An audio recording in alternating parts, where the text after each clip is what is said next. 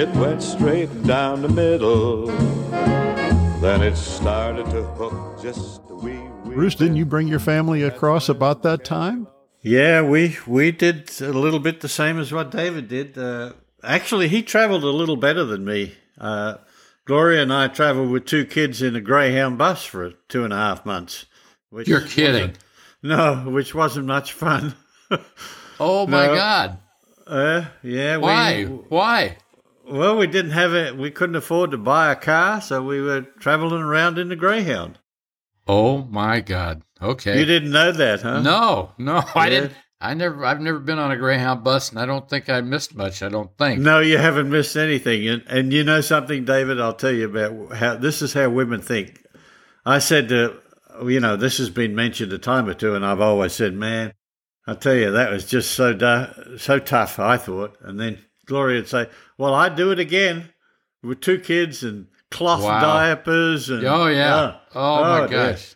Oh, my gosh. Yeah, that's Kathy the same way. She goes, well, when we got on the senior tour, of course, we're flying NetJet and stuff, and we could do it. And she kept saying, I really miss our road trips. And all I remember is it's the only time we fought, because I'm a guy, so I know where I'm going. Problem is I don't, right? So my wife, she's got to be diplomatic, Before GPS. I can remember, I think it was in Arkansas, somewhere around that. We're driving, we've gone into a McDonald's and we bought breakfast, or lunch, I guess, because we had chocolate milkshakes. And she had the glove box open. We had both milkshakes on the little tray right in front of her. And this dog ran right in front of me, and I slammed on the brakes, and both our milkshakes go into our glove box, which is filled with our most prized possession, which happened to be blue chip stamps and S&H green stamps. Because you get all sorts of free pans and stuff, you're saving this stuff, right? Oh, my God, we spent the whole night trying to clean these things up where we could still get our money's worth out of all this stuff we had in there.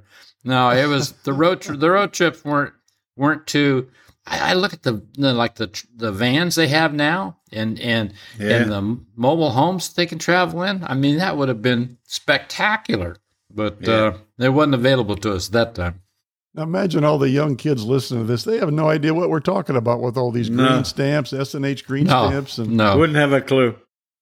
I thought you were going to say the milkshakes ruined all your maps, because this was way before GPS. Oh, God, we used to go get, what was it? You go to the automobile club and they'd give you triptychs. And, AAA and Rand McNally. Yeah. Oh, yeah. No. Don't have to worry about that now. So who did you guys travel with in your caravans back then? Actually, a lot with the Lotzes. Bob Lund started with us. Geiberger, of course, like I say, he played 2 weeks and was gone 2 weeks, so there wasn't much traveling with him. But we wouldn't caravan necessarily. We'd know which motels we were going to, motels in most part. And then that was those brings back. Do you remember the Azalea Open? Yeah, I do. I can remember the Barbie Apartments out on the beach. And it was the greatest week. I mean, it was like $75 for the whole week, and you had to pay $15 extra to get a TV. And we built the coolest par 3 course down on their sand dunes with plastic from the dry cleaning. We had water holes. We had all sorts of stuff. And my short game got really sharp there.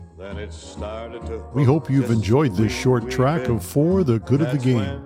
And please, wherever you listen to your podcast on Apple and Spotify, if you like what you hear, please subscribe, spread the word, and tell your friends.